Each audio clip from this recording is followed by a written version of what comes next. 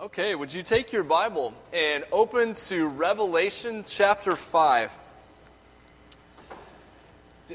Open your Bible or your phone or tablet device or whatever you have with you to be able to access God's Word.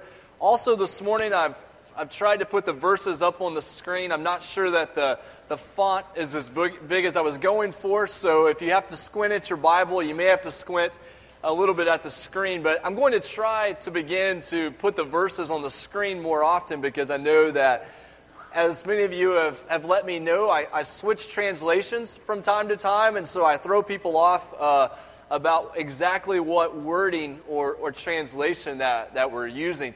Just as a reminder, just so we stay on the same page about this, when it comes to translations of the Bible, the Old Testament, which would be those first 39 books that are in your Bible, kind of that first half or more like 2/3 of the pages in the Bible, those books were written in Hebrew. A little bit in Aramaic, but almost entirely in Hebrew.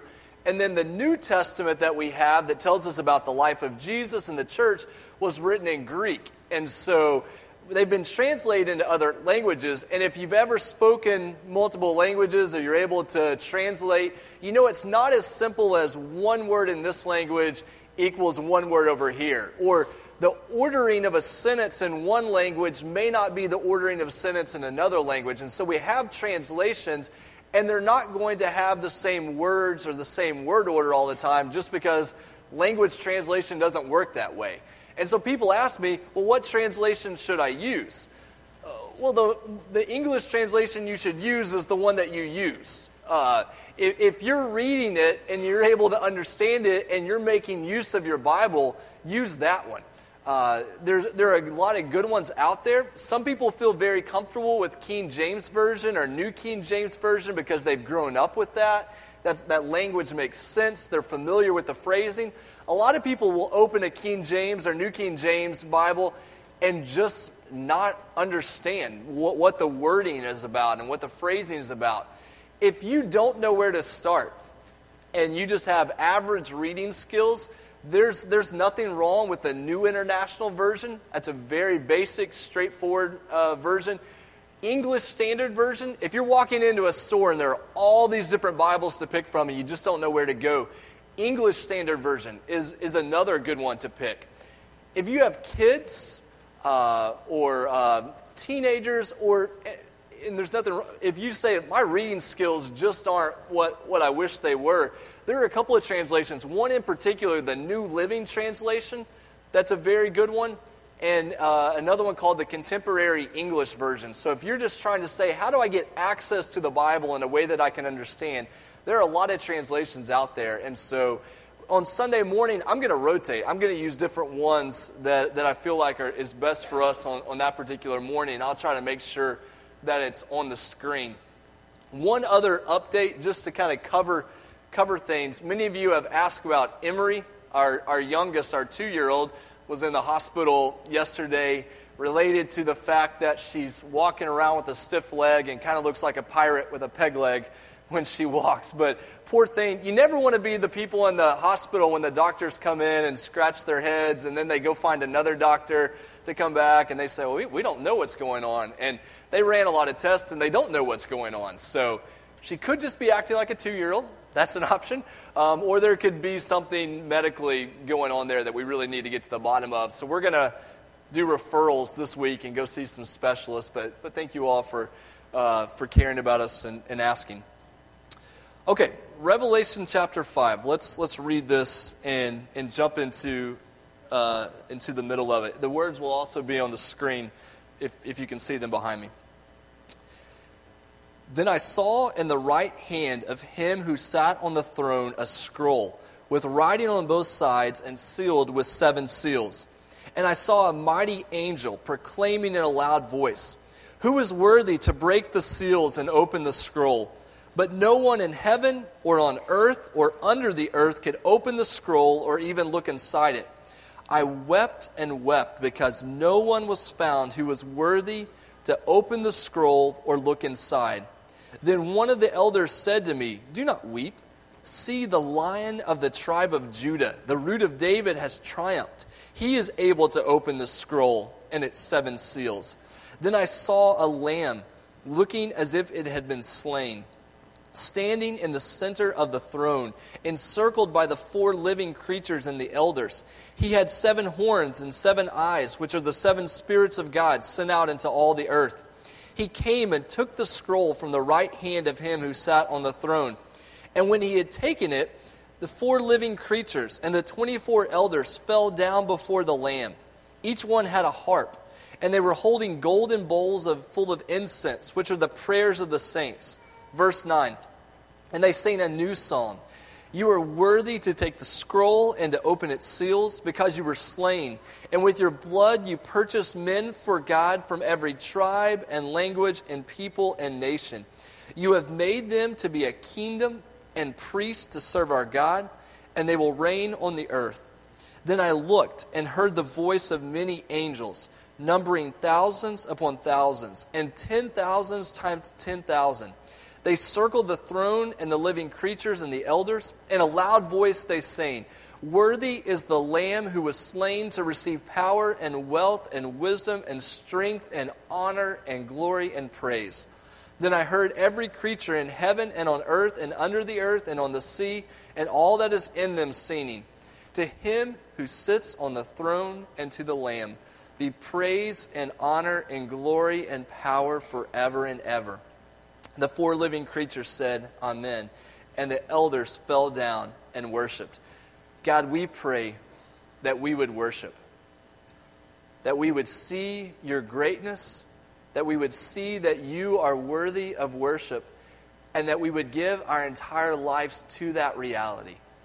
God, that we would be so captured, God, so mesmerized by the greatness and the power of Jesus, that it would drive our lives, that it would drive our church, that it would drive everything we are about.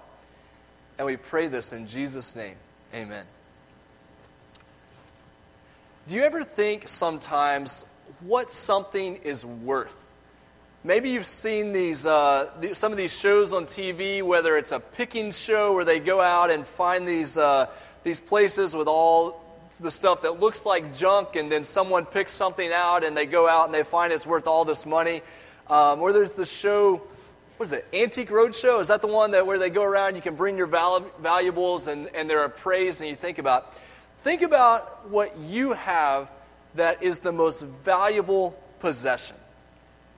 You think, that's not going to take very long. It doesn't go very high, Owen. But you think about what you own that is so valuable. And I know we're in church, and so you're tempted to say, my Bible, or, Jesus, because that's a good answer. But think about what is most valuable to you. What is of the most worth to you? My prayer and my desire and my heart for your life and for my life and for our church is that we would be able to answer Jesus, not because that's expected, not because we're forced to say that because we're in church, but because it's the overflow of our heart. That when we think, what is of most worth to me?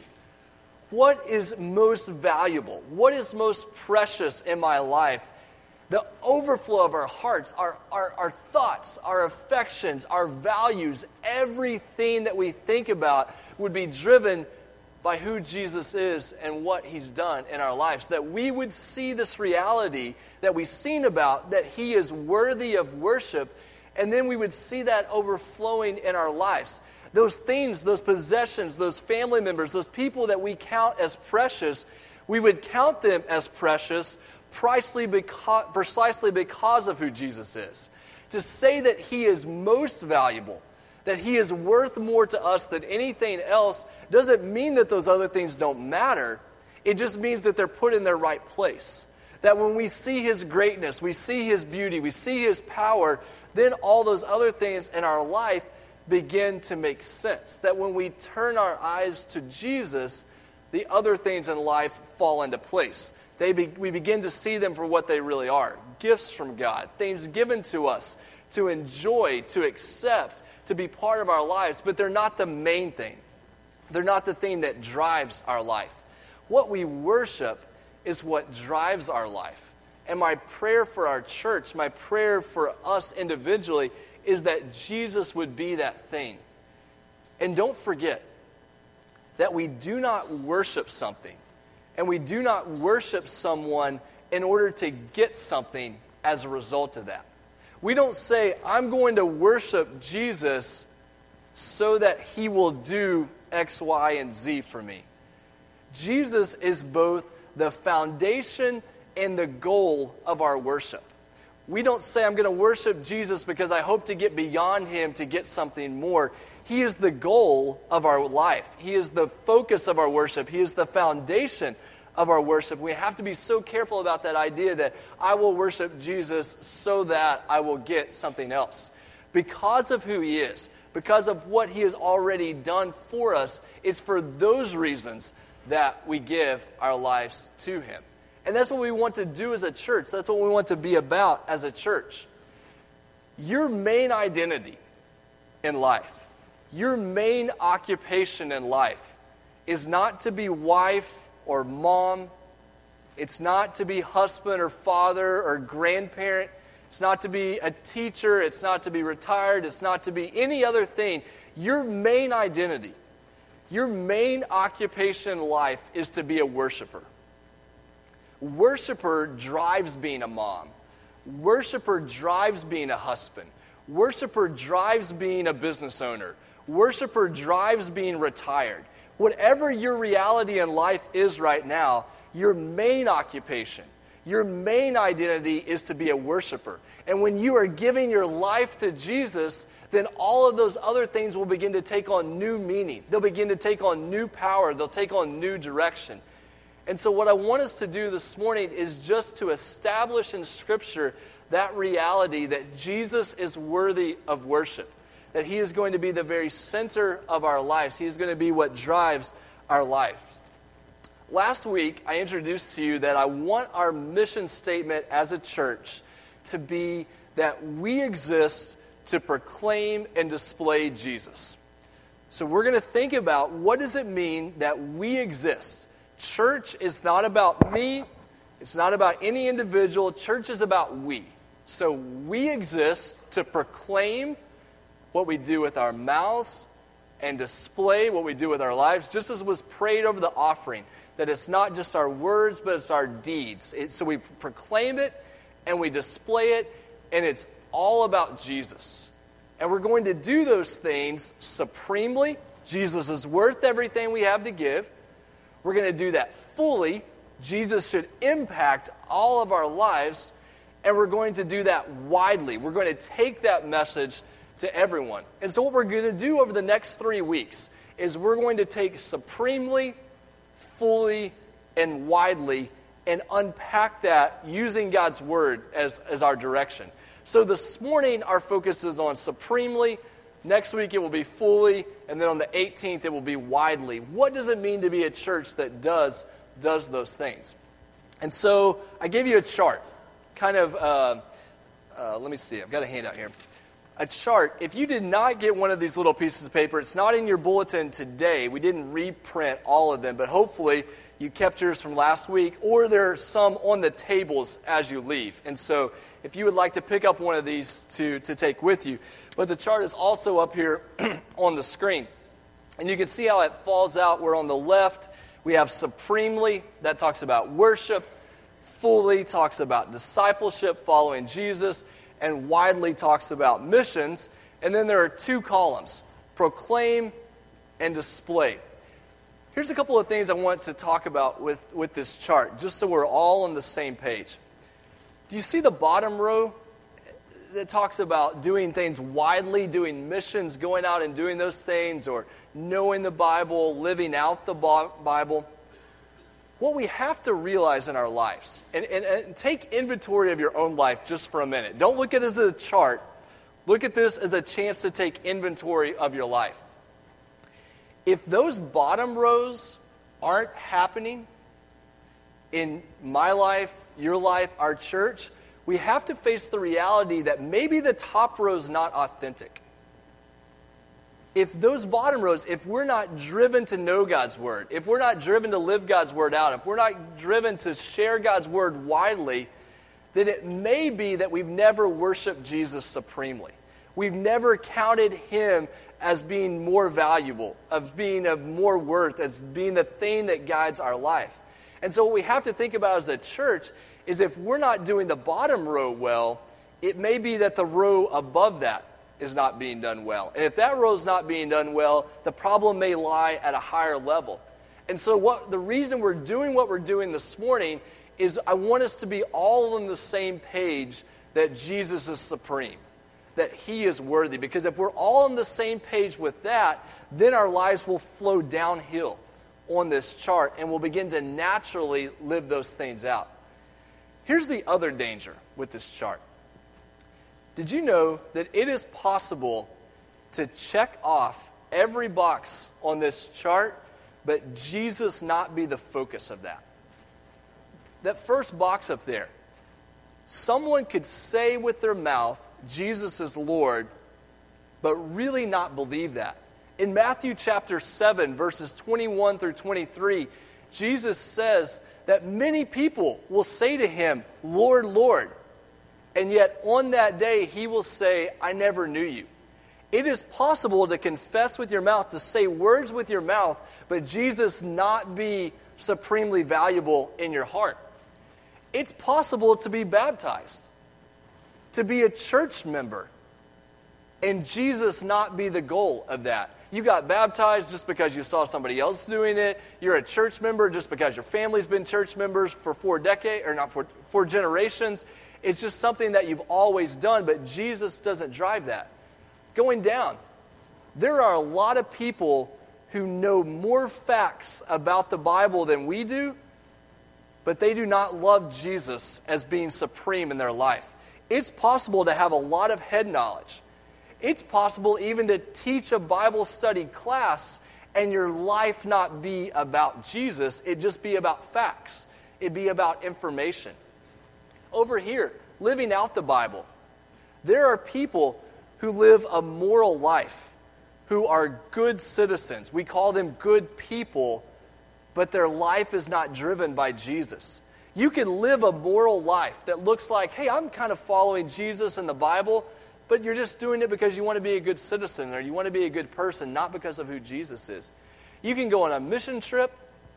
You can pay it forward all you want and do nice things for people, but there's a way to do those things that is not driven by Jesus.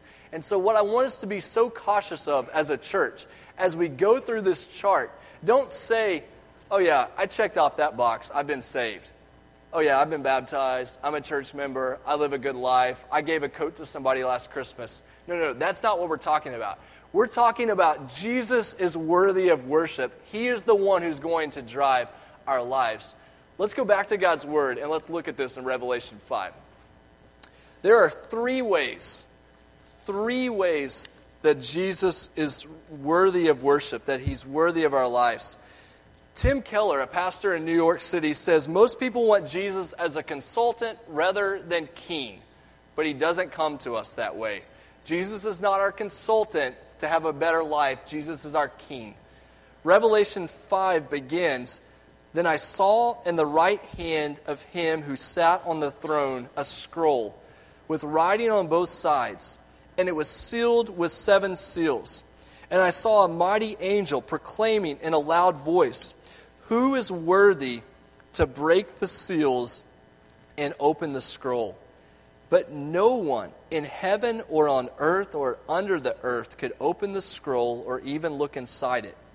I wept and wept because no one was found who was worthy to open the scroll or look inside. Then one of the elders said to me, verse 5, Do not weep. See, the Lion of the tribe of Judah, the Root of David, has triumphed. He is able to open the scroll and its 7 seals. On the back of your bulletin, the back of your worship guide, there are some notes that you can follow along if you haven't been already. But the first way that we see Jesus as worthy of worship is that He is worthy of worship when no one else could satisfy, when no one else could pull through. There's a picture here in Revelation 5 of this scroll that's written on the front and the back. It's rolled up and it's sealed with these 7 seals. And the scroll is talking about what God is going to do in the world. It's talking about what's about to unfold in the chapters of Revelation. But it's not just about predicting the future. It's representative of all of who God is, of how God is going to work in the world, how God is going to work among people to bring judgment, to bring salvation, to see all of his plans come to fruition. And you notice here that the people are beginning, if we read Revelation 5, they're beginning to panic a little bit. Because it's found there's no one who is able to break the seals. Verse 2, I saw a mighty angel proclaiming in a loud voice. So John, who wrote these words, is saying even the greatest angel in heaven could not break the seals on the scroll. Verse 3, no one in heaven or on earth or under the earth could open the scroll or even look inside of it. There was no one worthy, no one able to tell who God was, what God was going to do, no one worthy to break the scroll. Here's what I want us to see. All of us in this room and every person in the world is looking, and make sure we follow on this, everyone is looking for something worthy to give their lives to. People are always walking around saying, is that a worthy cause? And what they're saying is it worth my time? Is it worth my money? Is it worth my life to give myself to that? We're looking for something to make sense of life. We're looking for something to dedicate our lives to. And so people go to their jobs and they dedicate their jobs to that. They dedicate their lives to their hobby. They find these great causes in the world that do very good things, and they dedicate their life to that, their money to that, their time to that. We're all looking for something or someone who is worthy of us giving our lives for it, something that can satisfy. And here's what we have to be careful about. We live in a world today that tells us there is no single thing worth giving your life for. There are a lot of good options out there. There are a lot of good religions. There are a lot of good causes. There are a lot of good ideas out there that you can give yourself to. But what the world will say, and specifically the term behind this is what we might call postmodernism or relativism, this idea that there are a lot of different ideas, a lot of good things, but there's no single overarching story that makes sense of everything. There's no single person that's worthy of your attention. There's no single idea that you would give your life to. And so they say, you can't come along and tell me that Jesus is worthy of worship. Jesus is a good idea. He has some good teachings. He might do some good things in your life. But you can't tell me that he is the only one who is worthy of worship. But that's what Revelation 5 is saying right here. That they looked in heaven. They searched out all the good spiritual ideas. They looked on earth. They tried to find someone who could do it. They looked under the earth. They went for dark, deep, secret powers.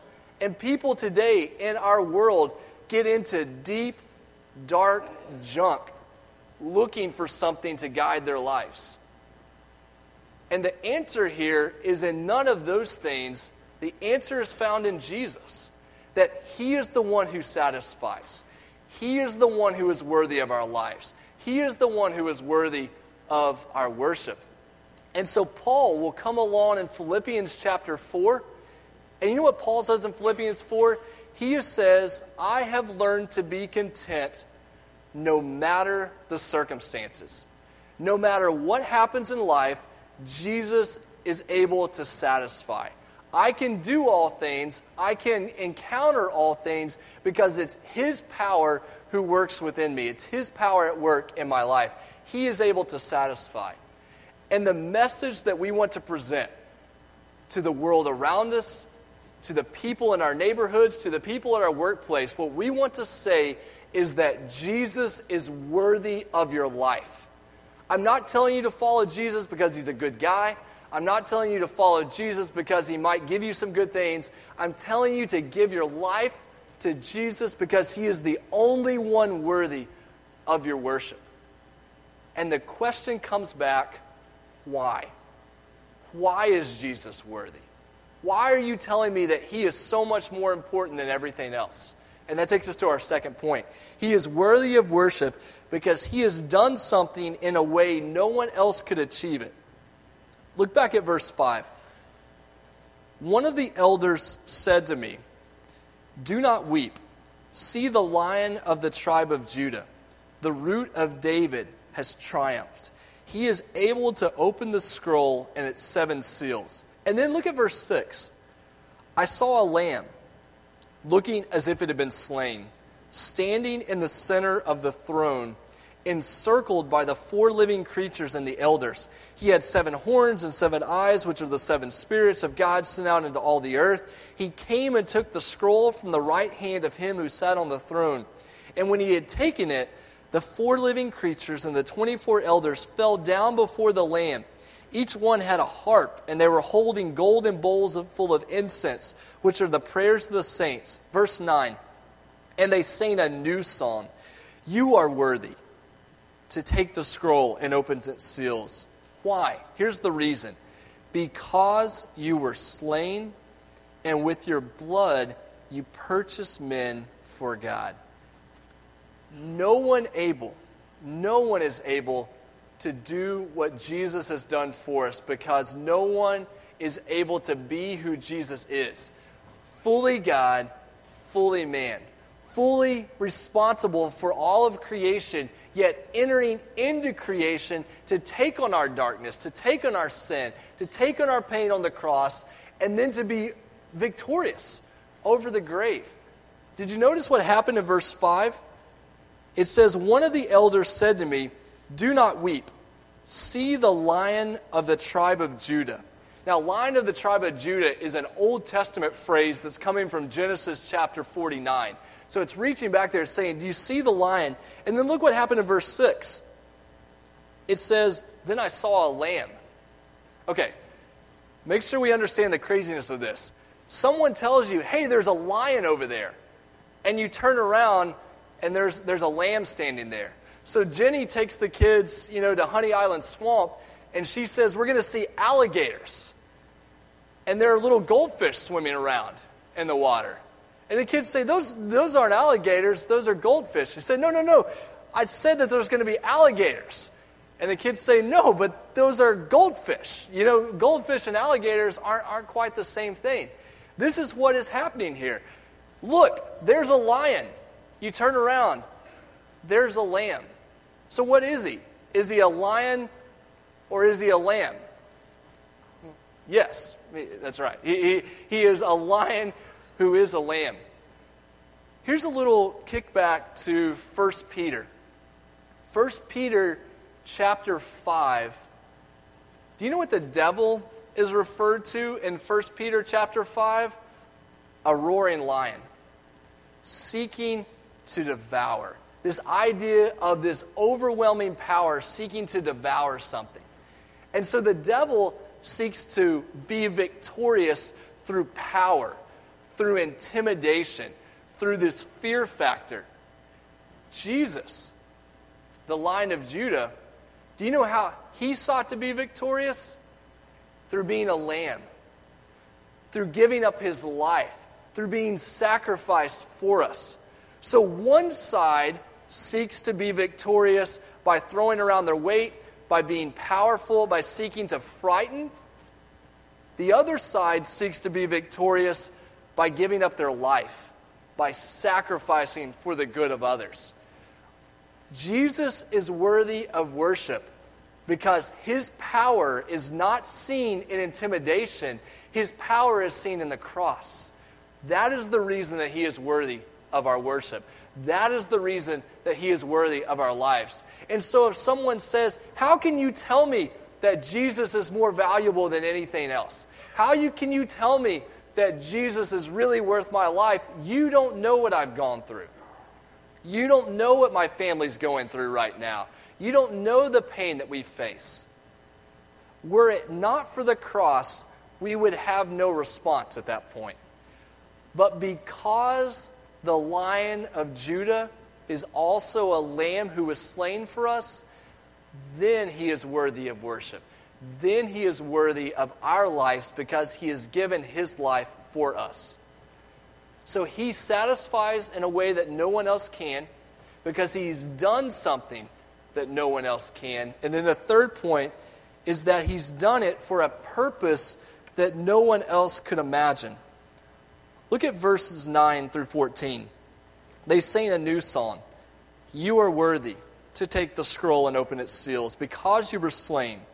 And with your blood, what happened? You purchased men for God from every tribe and language and people and nation. You have made them to be a kingdom and priest. Big circle around kingdom and priest in your Bible because that's 1 Peter chapter 2. That's what we talked about last week. 1 Peter 2 is connecting perfectly right there. You have made them to be a kingdom and priests to serve our God, and they will reign on the earth. Then I looked and heard the voice of many angels, numbering thousands upon thousands and 10,000 times 10,000. They encircled the throne and the living creatures and the elders. In a loud voice they sang, Worthy is the Lamb who was slain to receive power and wealth and wisdom and strength and honor and glory and praise. Verse 13, Then I heard every creature in heaven and on earth and under the earth singing, To him who sits on the throne and to the Lamb be praise and honor and glory and power forever and ever. So this work that Jesus does is not just about me individually. Though Jesus does come to each one of us and require that we respond in faith. But it's not just about us individually. God is in the process of creating a people who will worship him, who will be a part of his kingdom, who will be priests, standing before him, worshiping in purity and showing others how to worship. So it's not just about me, it's about what God wants to do with all of us as worshipers. And it's not just about us right here, it's about people from every nation and tribe and language coming together and worshiping God. Sometimes if we're not careful, and not to say we're guilty of this, but sometimes if we're not careful, our vision of what God desires to do through his people is no bigger than this room. And I'm speaking to myself, okay? We're just saying we have to be cautious about this. That our imagination, our vision, our ideas of what Jesus wants to do in our lives and through our people is only as big as this room. But what we see here in Revelation is that God's vision of what he desires to do in raising up Jesus above all else is not just for this room. It is for here, it is for near, it is for far. It is for every language, every people, every nation. And so here's the picture. We have a lot of little kids in our church right now that are asking about baptism, that are talking about following Jesus. And our response to that is we are so excited about that. And we are so excited about what God's going to do in their lives. But we are not just applauding their decision for what's going to happen in this building. We are applauding God's work in their life because their lives will be about Jesus' greatness. And Jesus' greatness going to all people. And so when we see people baptized back here, it's not just, yay, they were baptized in our church. It's that they have given up their lives so that the message about Jesus will spread to every person, so that everyone will know about him. And so when we care for kids, when we share the gospel at the foster home, when we share the gospel at Baptist Children's Village, when we share the gospel in Uganda, we don't do that because we just want to pay it forward.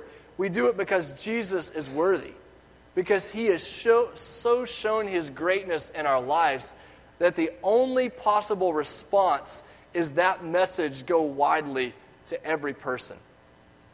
There's a quote that I want us to think about that we're going to come back around to in 2 weeks. And here's the quote. It comes from a pastor named John Piper in his book about missions. And the quote is that worship is primary, not missions. The reason that missions exist is for the result of worship.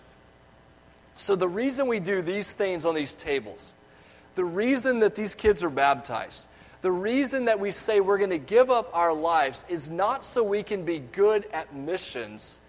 It's so that every person on the globe will become a worshiper of Jesus. Our goal as a church is not to be a missions church. Our goal is to be a worship church. And when there are people who are not worshiping, then we must do missions. And guess what? There are a lot of people in our world who do not worship Jesus. And so there is a lot of mission to be done. But we can't commit ourselves to missions until we truly count Jesus as worthy of our lives. I'm going to pray for us, and then we're going to stand and we're going to sing a song about how Jesus is worthy. And if you say, I need to commit fresh to what it means to worship Jesus, I need to be a part of a church that worships Jesus. I need to be a part of a church that is on mission so that others will worship Jesus. We're going to be here for you at the front. You can respond. I would love to pray for you. And we are always available to talk about what it means to be God's people. Let's pray together.